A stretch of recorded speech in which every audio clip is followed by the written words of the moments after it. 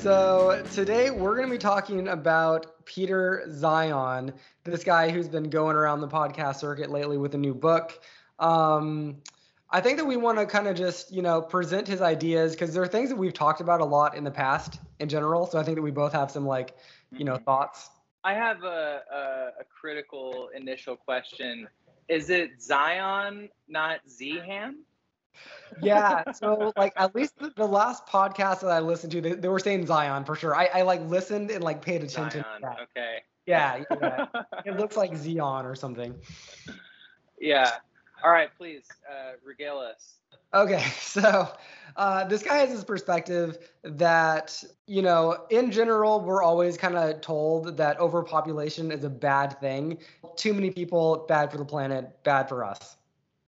His perspective is completely the opposite of that. And more people are kind of saying this general thing that depopulating at such a pace we're just about to, that it's going to have crazy negative impacts on our economies to the point where he says very drastic things like China in 10 years will cease to exist as a country because their population is going to absolutely collapse in 10 years. They had no babies for for so long, and it is just going to catch up with them. And other countries across the world are going to be in similar boats.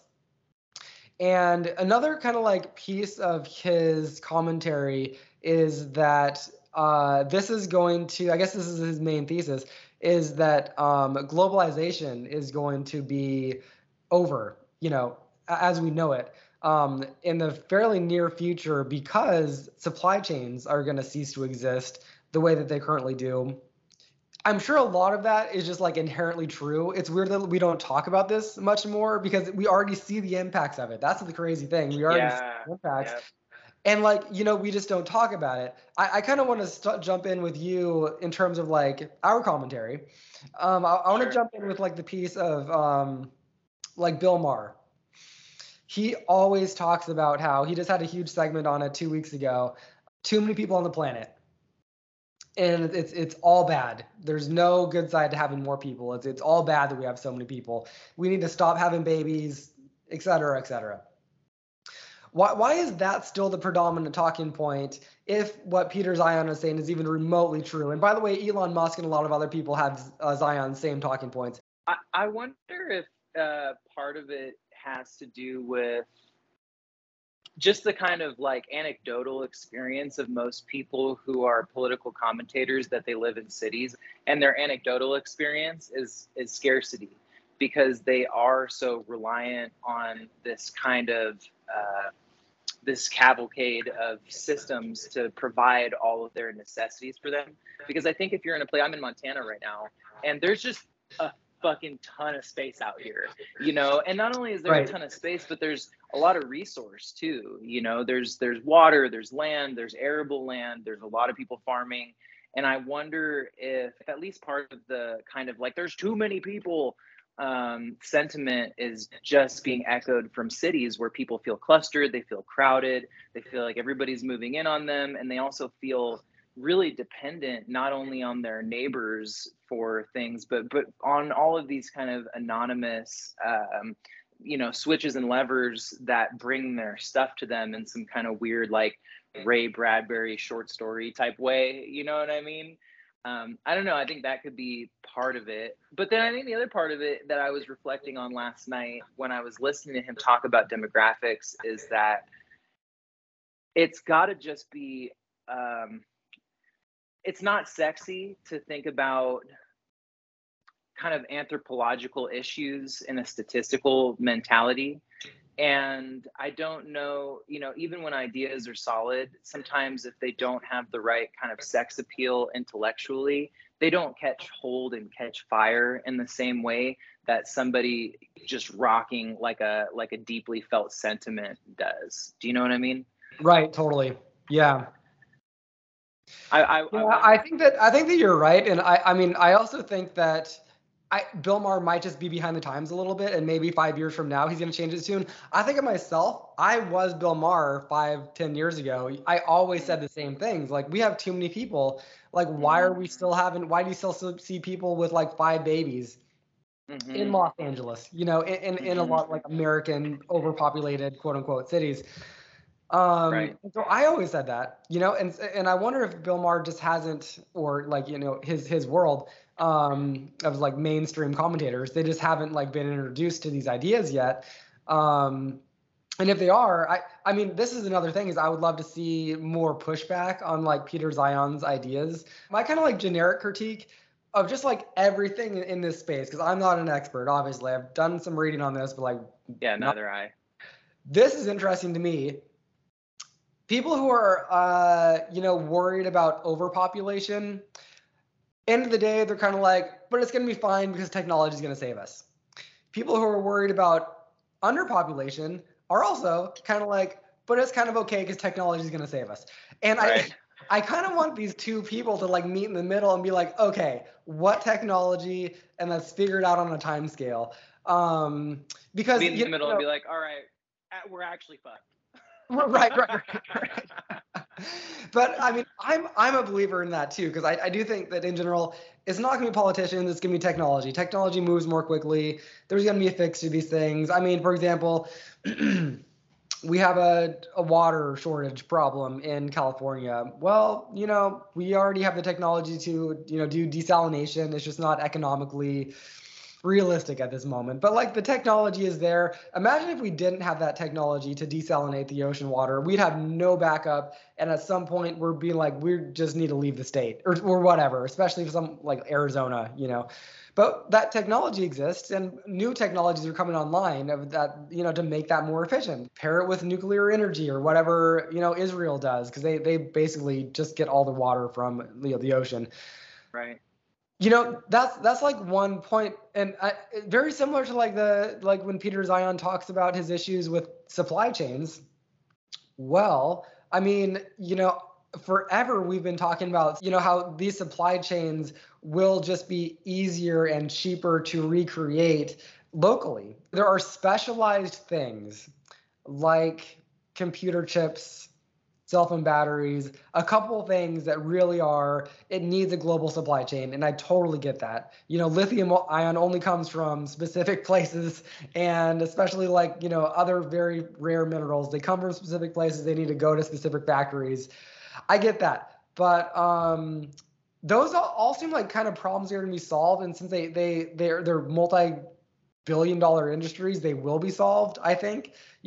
Apple's going to get cobalt somehow, they're going to get it. So those kind of my thoughts. That like the technology piece, I think, hasn't been incorporated into literally this whole conversation at the level that it kind of should be, which is a level that's like kind of point by point of where the supply chain is going to fall off. At this point in the supply chain, will technology save us? Why not? Here are the experts to debate that point. That sort of a thing, I think is right missing.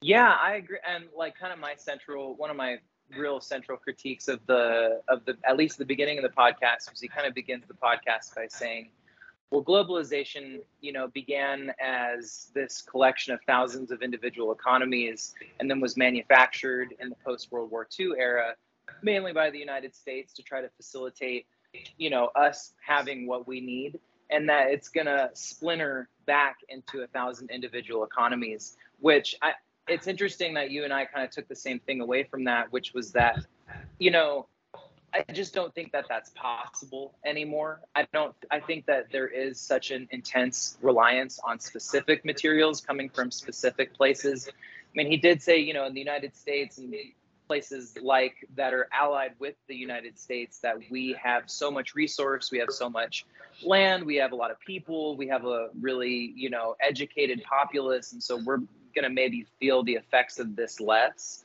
But I could see exactly that, where globalization, in the sense that it's kind of, I guess, ethically and economically not feasible to truck an apple from Argentina so that I can have it for 99 cents at Ralph's, right. That may start to become something that feels archaic and starts to feel, I mean, in a very real way, it's immoral. I mean, it's just strange. But stuff like important materials, semiconductors, certain construction materials, certain specialized materials, there's always going to be a path from one place to another for those materials because they're so important in the infrastructure building process for everything. Yeah. So I that was my main pushback in the beginning of the podcast was like, okay, globalization is over. And it's like, well, not really, because eventually most things are going to be electric. A lot of that stuff is going to be nuclear, wind, and solar powered, even if eventually that technology is going to get onto boats, and those boats are going to be able to come across the ocean with a lot less, financial and ecological impact. And we're not there yet. And Right. the older people that I talk to are right, like they're always like, yeah, this shit just doesn't actually happen on the time scale that you think. It's like I just watched a movie yesterday and they were like, dude, we're going to be driving electric cars in 5 years. It's like 1975. Right.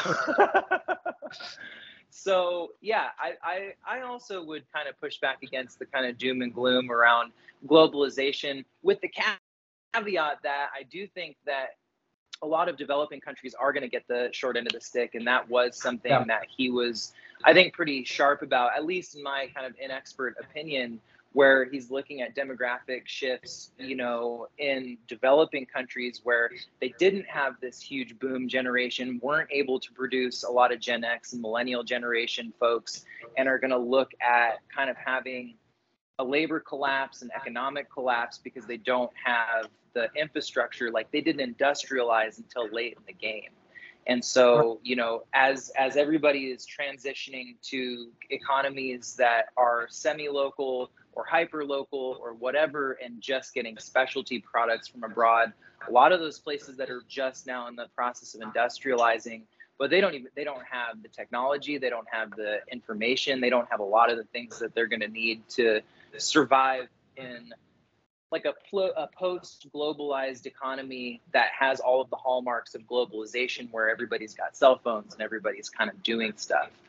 But that kind of segues into my next thought, which was the demographic shift between kind of boomers, Gen X, and millennials, and seeing what the skill sets are that are so different that are going to start to create labor shortages. Because one of the things that he mentions in the podcast is, hey, we've got this right now, we've got this 40 to 60 range of folks that grew up in an era. He didn't say this exactly, this is kind of what I took from it, where trade skills were more valuable, where, you've got these people that are very plugged into the idea of labor as a way of life. And they're highly productive, they're highly skilled, and a lot of those are hard skills. But then as we've gone through globalization and a second or third wave of industrialization in kind of like, post 50s, post World War II era, a lot of the jobs have switched to what he was calling value added service jobs. And I find that interesting too, because I'm in my restaurant right now, and there's nobody that wants to do this job. Everybody wants to eat, but there's a lot of people that don't want to do this job. They don't want to do a service related job because it's really hard and it doesn't pay a ton of money. There's a ceiling on pay. There's no real career in it. But we've got this whole generation of millennials and Gen Z kids that have been raised on the idea that a service industry job is maybe one of the only options you have outside of trade jobs. And I think that is going to create a really pronounced disparity in labor, probably worldwide, over the next 20 to 30 years, where, service jobs are obviously going to become automated at some point. And people who have service-oriented personalities and service-oriented kind of economic capacity, I think are going to suffer a lot, and I think it's going to drag the economy in a I don't know. The way that I'm seeing it now, in a bit of a downward spiral, where we're going to lose a lot of our tradespeople, a lot of our skilled laborers, a lot of the things that actually keep the economy going, physical level. So that was just a thought that I had kind of on the demographic shift and what I'm seeing here where I'm at. Yeah, one thing that was interesting that he said was that some of these countries like China and some other countries, they industrialized too quickly. Right. And so over one generation, like half the population of China or more move from the country to the big city. And then so like that in an instant, they stopped having kids. There was no like kind of gradual, slowly, we're having fewer kids. It was an overnight thing. And they haven't yet felt that hit their demographics because the people in their 60s are still working, but in the next 10 years they're gone, and there's gonna be no one. I mean, it's gonna be like half as many people are gonna be able to fill those shoes. I mean, I do kind of like very much sense that America, like you said, is going to be kind of fine through a lot of this because we're always so like kind of generally, even though we don't talk about it, say it, we're kind of okay with immigration because it's kind of like totally ingrained in our natural ethos, national ethos, where there's a lot of talking points about like close the border, close the border. That's talking about illegal immigration. Like we love, even Fox News viewers love legal immigration. All we have to do is just like very much a teeny bit open up that door for what qualifies as legal. Everyone's happy, our population grows, and it's just a little bit of a messaging about like why we need to do that, for whatever reason. I do think we think too small in America. We're a huge country, and if you just look at California, like Tokyo has just that one city, Tokyo, the same population of the whole entire state of California. Like, imagine if LA actually was semi-ambitious about like population growth, and they did actually, I have heard that the population in LA is like millions and millions and millions of people larger than it actually says on paper because there's so many undocumented people living there that who knows what the real population of LA is. Still, it's nowhere near, the 30, what is it? It's huge, the population of Tokyo. It's ginormous. I forget the number. It's nowhere near that. So Bill Maher has talked about that too. And I reference Bill Maher because he's kind of like the normie take on this, Yeah. But he's talked about how, like, what are we going to do about, too many cars, more cars on the freeways. And I know that this is something that Matt Iglesias has talked about with his book, 1 Billion Americans. And he's kind of admitted that, traffic in LA is going to suck if LA grows. But at some level, we just need to like embrace that and then rethink the structure of the city, which is, I mean, Tokyo wouldn't be what it is if it didn't have its like amazing metro high-speed trains. Yeah. And there's no reason why LA at some level couldn't do that or embrace some technology that would lighten the burden of the freeways. So I am optimistic for like America, and I think that we can also, it's probably a good thing for us to have more infrastructure for our own supply chains than we do now. That also pleases both the left and the right. So I think that we're going to be like okay, but I worry so much about the rest of the world because if you look at, we talk about our homelessness crisis, but just like go on Google Maps and look at like Delhi. Like 10 million people are basically what we would consider unsheltered, living in like tents essentially. I know that you've been to India and have traveled quite a bit. I mean, do you have any perspective about like how what a massive problem that is? Yeah, man, it's really interesting because everywhere that I've been that has abject poverty, there's a couple things that are endemic to those systems that I think are almost entirely the culprit. And I could get flack for saying this, but a lot of the times where I'm thinking of Mexico and I'm thinking of India specifically, but man, there is such a culture of corruption that's endemic to the political class. And I don't know if you can blame people in the same way that you could blame people for corruption here, because I think corruption here ends up being, I don't know, more of a game, more of an exercise in how to become powerful, and more of a hobby, I would say, because you're just never really fighting for your life here unless you're in a pretty special circumstance. But when you're in a place where so many people are fighting for their lives, I think as soon as you get a leg up on the next guy, your kind of Maslow's hierarchy of needs is the thing that's governing your life. In those places, there's such a strong corruption in the political class where the money is siphoned off at every single level because there is enough resource to provide for a lot of these people. And yeah, I don't know if that's a generational issue or if that's a socio-political issue that is kind of a water wheel that continues to kind of draw its own water and turn itself over. I do have hope for younger generations because I think there's just a lot more awareness of the human condition in folks that are of our generation and probably Gen Z as well. So maybe, I don't know. Those places are pretty fucked though. And I think that a lot of the fuckedness comes from the kind of brutal individualism that, and it's like, it's why there's always people that want to do authoritarianism, man, because they're like, dude, these people are psycho. They just want to take everything for themselves. Like somebody's got to fucking be daddy, you know? Yeah. And then all these people are looking around like, dude, everybody's taking my shit. Where's daddy?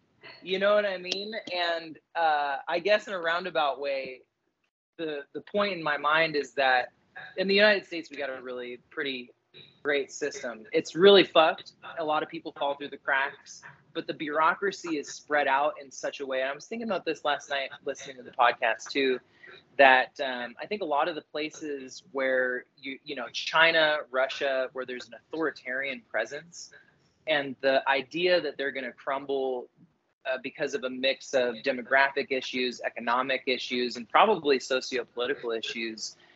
It makes me kind of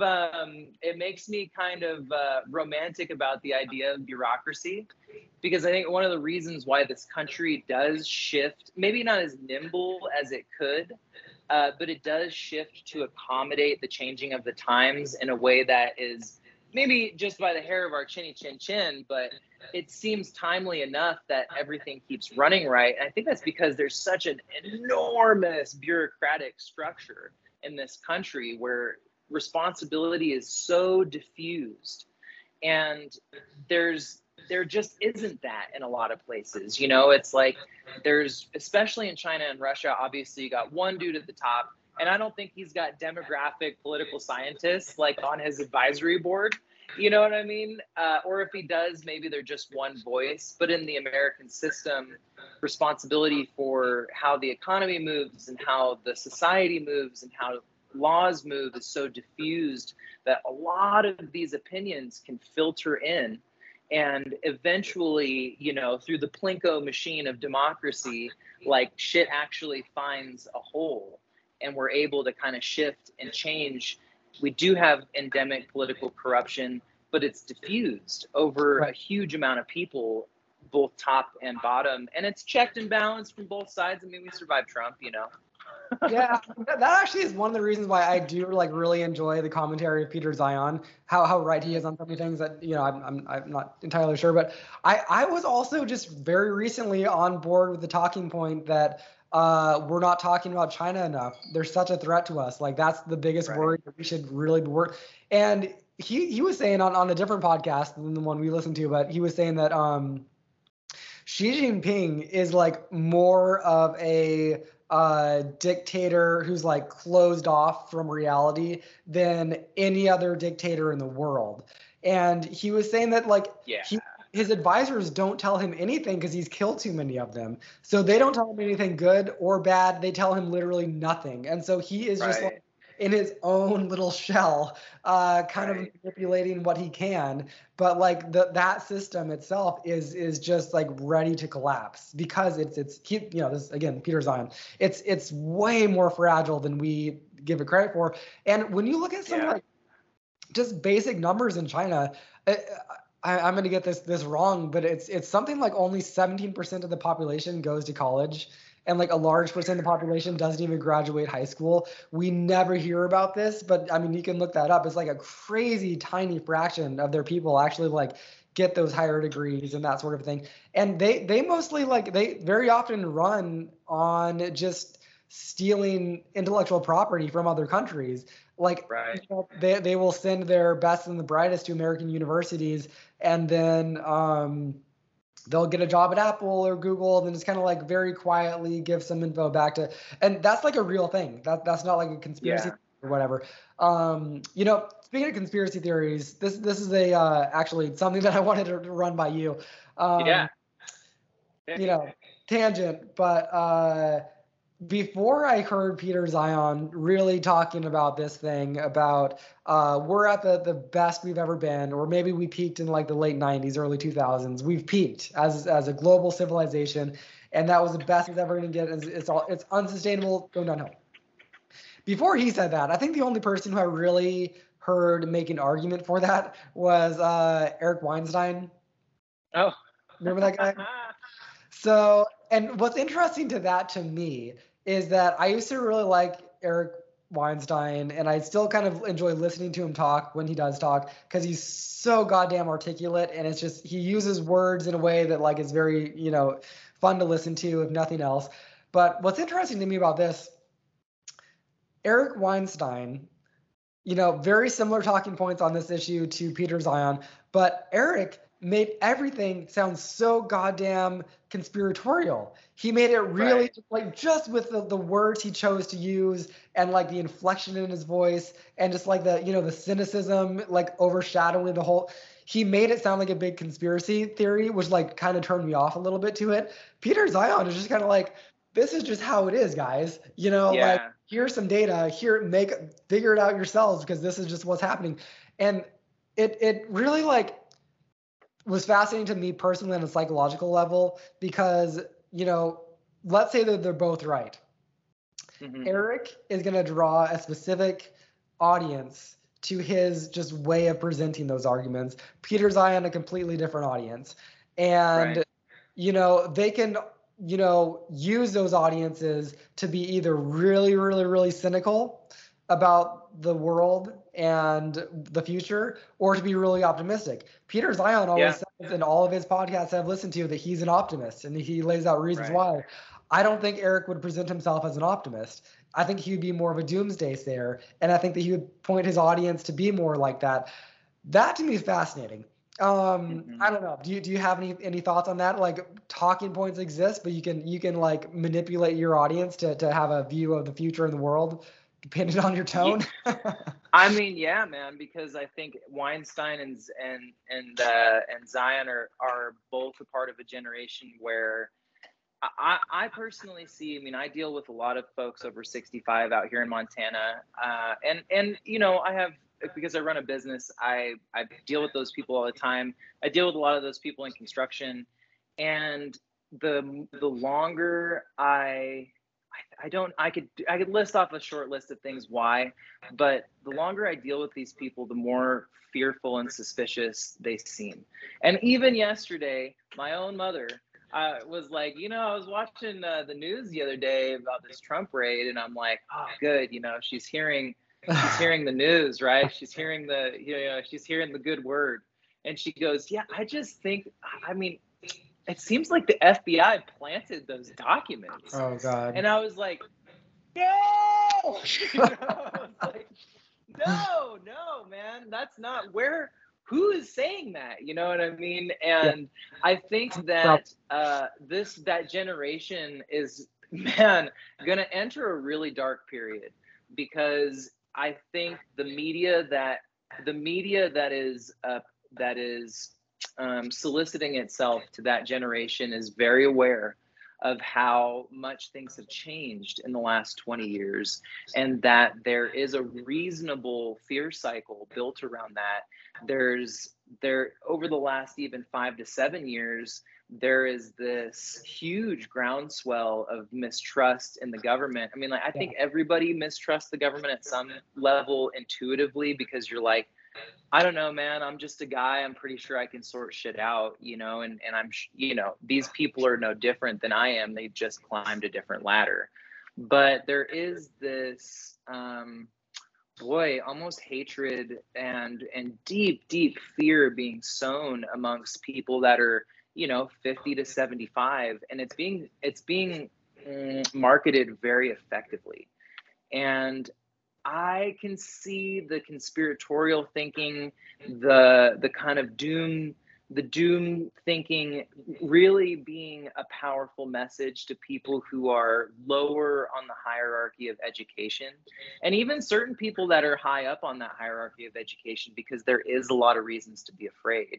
Yeah. My personal feeling on it is, stop being such a fucking pussy. You know what I mean? Like at the end of the day, we've got to push this civilization forward. You've got to push your personal life forward. You don't have a choice. If you're gonna be somebody that is so invested in negativity and doomsaying, just lay down your sword and die, because you're of very little use to the rest of us. There is ways to take the information that people are giving you and look at it in a way that, if not hopeful, at least aspirational, you know, and looking at whatever thing that we're facing next, whether it's a demographic collapse or if it's political instability or whatever. I mean, we live in the future, man. There's systems for us to communicate these ideas to each other and to power. There's a lot more direct access to power than there's ever been. Power is now socially accountable, which it's never been. You know, power. I mean, I also think, I mean, to kind of draw a bow on this, that in the 50s, 60s, 70s, and even in the 80s, power was a very anonymous and very cloaked idea. I mean, once you got up to a certain point, the media narrative and, you know, in newspapers and television and radio, as far as it existed in the kind of popular culture, was so highly maintained and manicured. And you had people, you know, like fucking Harvey Weinstein, that have been raping women for 20 plus years and just completely getting away with it. Yeah. And, you know, as boomers and Gen Xers are growing into their maturity and being marketed to in a much more psychological and effective way, how easy would it be to draw on this very dark past of all of the things that we've now exposed, saying, hey, maybe you did trust your institutions back then, but look what was going on. You know, look at all of these things that were happening behind closed doors. The unfortunate disconnect is that they're not as seated in the reality of now, where a lot of these power structures are actually more accountable to even just social media, you know, backlash, you know, social political backlash. Like, this stuff is actually bearing down on the culture in powerful and potent ways. They come from a time where it didn't, where they actually, in a lot of effective ways, were powerless. Yeah. So yeah, I mean, it's interesting thinking about, you know, that in terms of people's individual power. I kind of agree that people have more power now than ever before. Obvious reasons, the internet, you know. Right. But in general, I'm, you know, not quite as concerned about like the crazy conspiratorial factions as maybe I should be.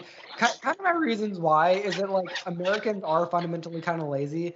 There are gonna be some wackadoos, as we've seen, who try to like shoot up FBI agencies or whatever. That's already kind of happened, you know, because of the Trump thing. There's always gonna be some fraction of wackadoos who do that. I think there were like 9 people outside Mar-a-Lago protesting or whatever, you know. There are those people who like have that time in their day to do that sort of a thing. But like most people are like your mom. Let's say they're the most out there wackadoo conspiratorial people ever. What's she gonna do? Like, maybe vote less often? Like, how is that gonna like screw up our country? Or maybe she's gonna, like, I don't know, watch Fox News more. Like, who cares? Like, that's not like harming our society. I do think, like, kind of fundamentally, again, one of my themes is that I think technology is just going to keep on pressing on forward, even if our, democratic systems are clunking along with the ride. This was actually maybe my last talking point here that I wanted to bring up, was that, are you familiar with Aaron Bastani? No. He's this guy. He wrote this book, Fully Automated Luxury Communism, a couple of years ago. Nice. Yeah, good title, right? And Great title. he has some concepts in there that again are just kind of like technology is going to transform the world, whether we all like it or not. Whether he's, I would love to have him like talk to Peter Zion, but like whether Peter Zion is right or not, technology is going to like keep on going forward, and it's going to be crazy, in a good way. He will argue.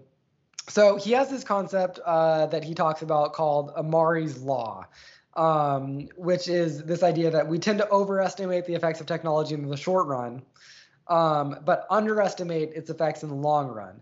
And he has Mm. this really crazy example of this that when he talks about it, it does kind of like blow my mind. I think his book opens with this, that in 1920 we had the automobile, we had trains, we had like a lot of like stuff from industrialization.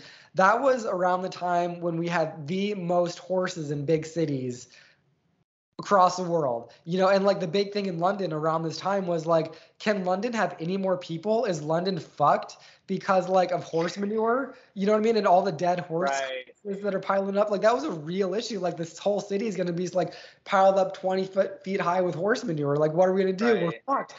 Like, and then that was a non-issue. But if you told someone in 1920 in London, guess what? Dude, 5 years, you're not gonna have to worry about this. All the like newspaper articles you're writing and reading about this, none of it matters because guess what? Technology.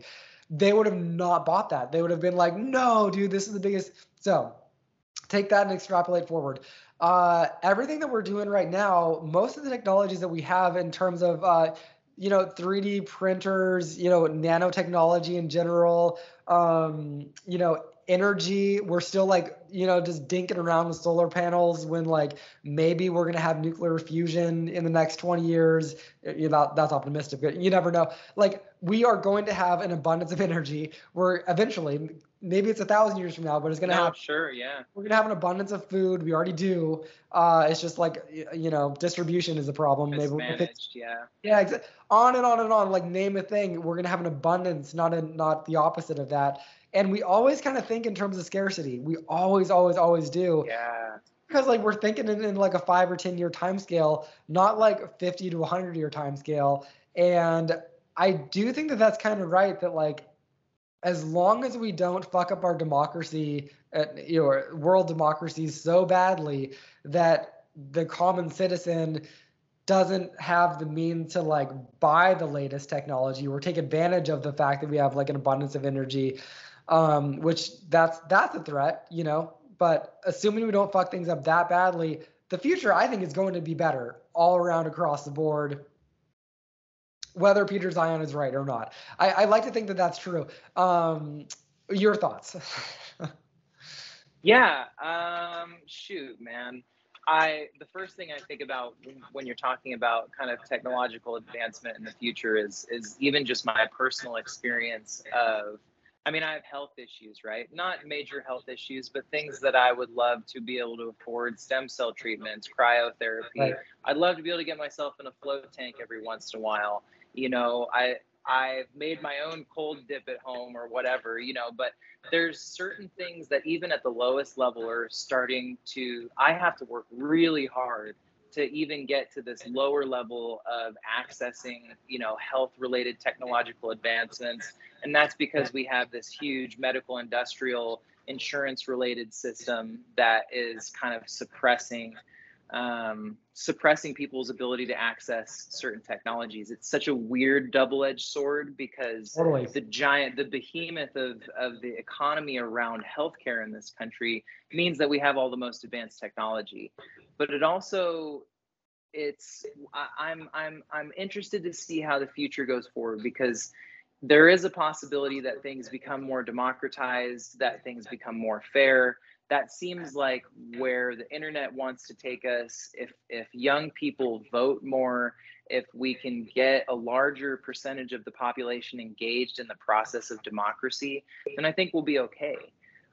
If we continue to have an oligarchical society or an oligarchical society, then I think we could be in some danger, because as it stands now, over the last 30 years, we've seen corporate citizens being treated with a much higher degree of respect and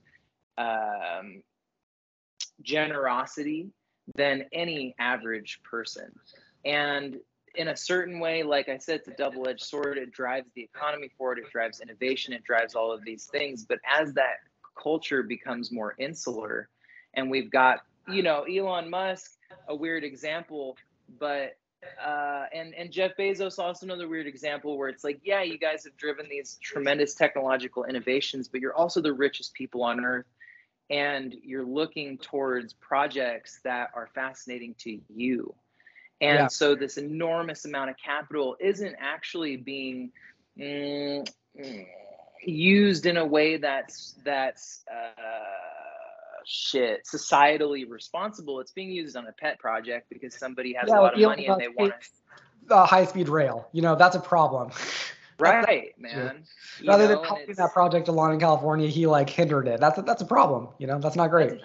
it's a huge problem. And you're right. As long as democracy continues to be, as long as we don't fuck it up too bad, but the path that it's going down now is that lobbyists, corporate, interests, and the, the military industrial, the healthcare industrial, and the financial industrial complexes in this country are all really working pretty hard to continue building a wealth gap, and that is going to start to Yeah, totally. make things I think a little bit less stable. I think that's one of the reasons why you see rural America being so fearful and being so protective of what's going on and clinging to a past, because they are starting to get boxed out. Yeah. And anybody that doesn't own a business is really in, and even if you do own a small business, you're really in a delicate position. Inflation has, wages haven't kept up with inflation for 30 years. You still got Yep. people out here, you still got boomers owning businesses that they're like, well, I just want to pay you $15 an hour and I expect you to show up. And it's like, Right. yeah, that's not actually the way that things work anymore. And so I do have hope for the future. I do have hope for technology. I think that we will reach some kind of peak efficiency with the availability of electricity, the availability of power in general, and it will completely change the world because it's not going to be that expensive because we've been working on it for so long. The thing that we have to be vigilant about is getting younger people involved in the democratic process and beginning to hedge and cut back the ability of corporate citizens to access the system as people, Right. and have the type of respect that a human being deserves in the system. And I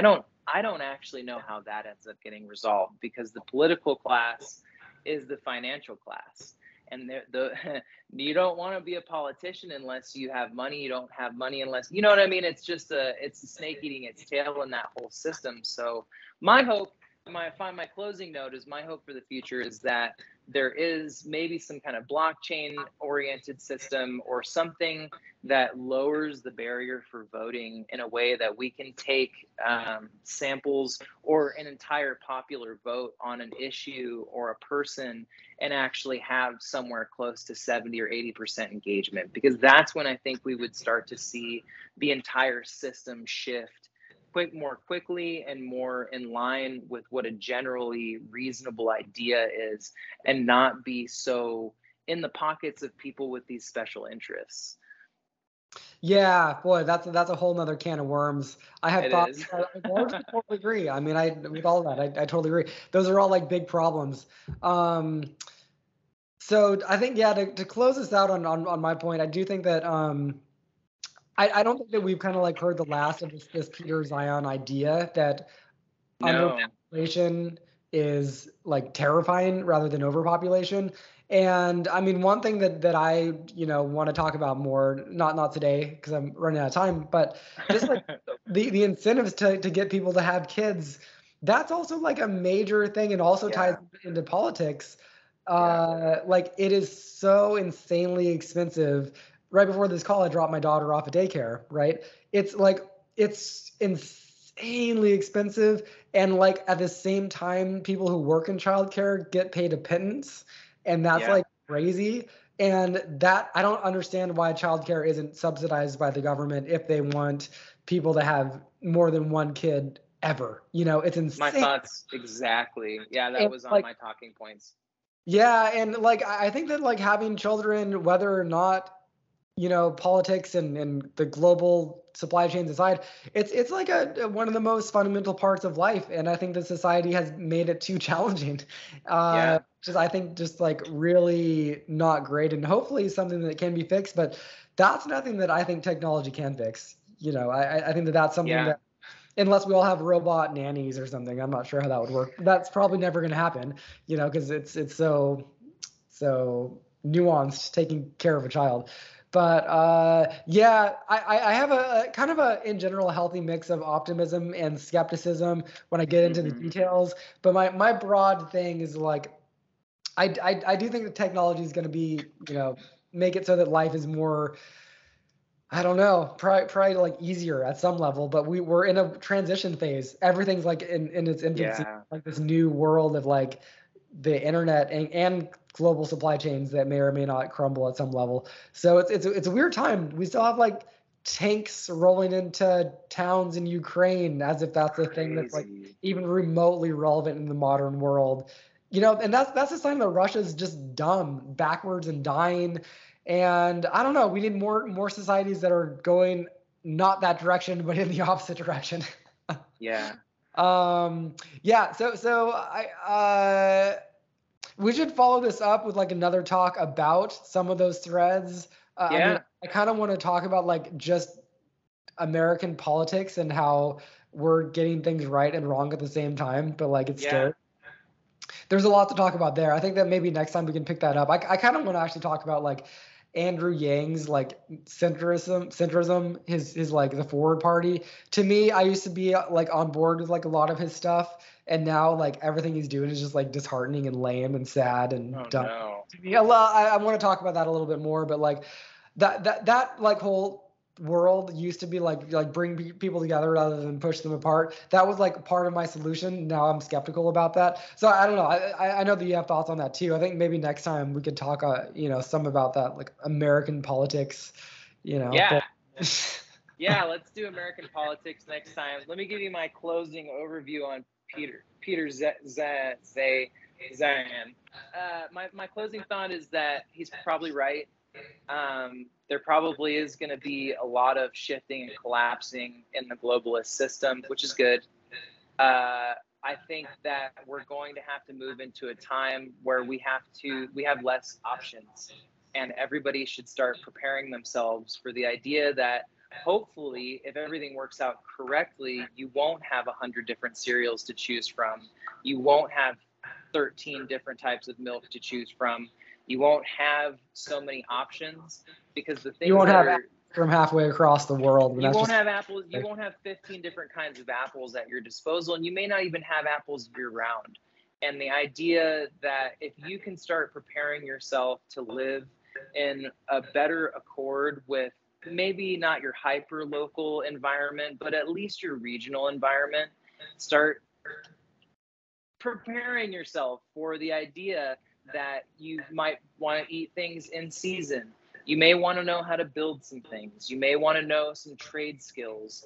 You may want to start shifting and diversifying your labor ability away from service jobs. A lot of this stuff makes a lot of sense to me. And it's stuff that I kind of have already personally kind of been preparing for different reasons, but I can say that it served me unbelievably well to be eating more locally. All of the ingredients in this restaurant come from Montana, even though I'm not from Montana, because I like that. I like the idea of supporting local businesses. The products from here are fantastic. And that's true almost everywhere. If it's not right. in your state, then it's from one state over. So, you know, get yourself into a more localized way of thinking around your food systems. Try to prepare yourself for the idea that you may not have an infinite variety of things to choose from in the future, and hope for that, because that will help all of us. And try to be more engaged in the democratic process. And I swear to God, if you're a big thinker, think of something that helps, because that is really why we struggle in this country, because we have a huge block of voters that quite frankly don't know what the fuck is going on, And then Oh, we've got a huge block of people that are really, really tapped in with what the fuck is going on that refuse to vote because it's a fucking pain in the ass, man. right. So that's my kind of prepare for the worst, hope for the best, live more local, pick up a trade skill, and fucking vote. I love it, man. Hey, that's great. We'll pick up on a lot of that next time.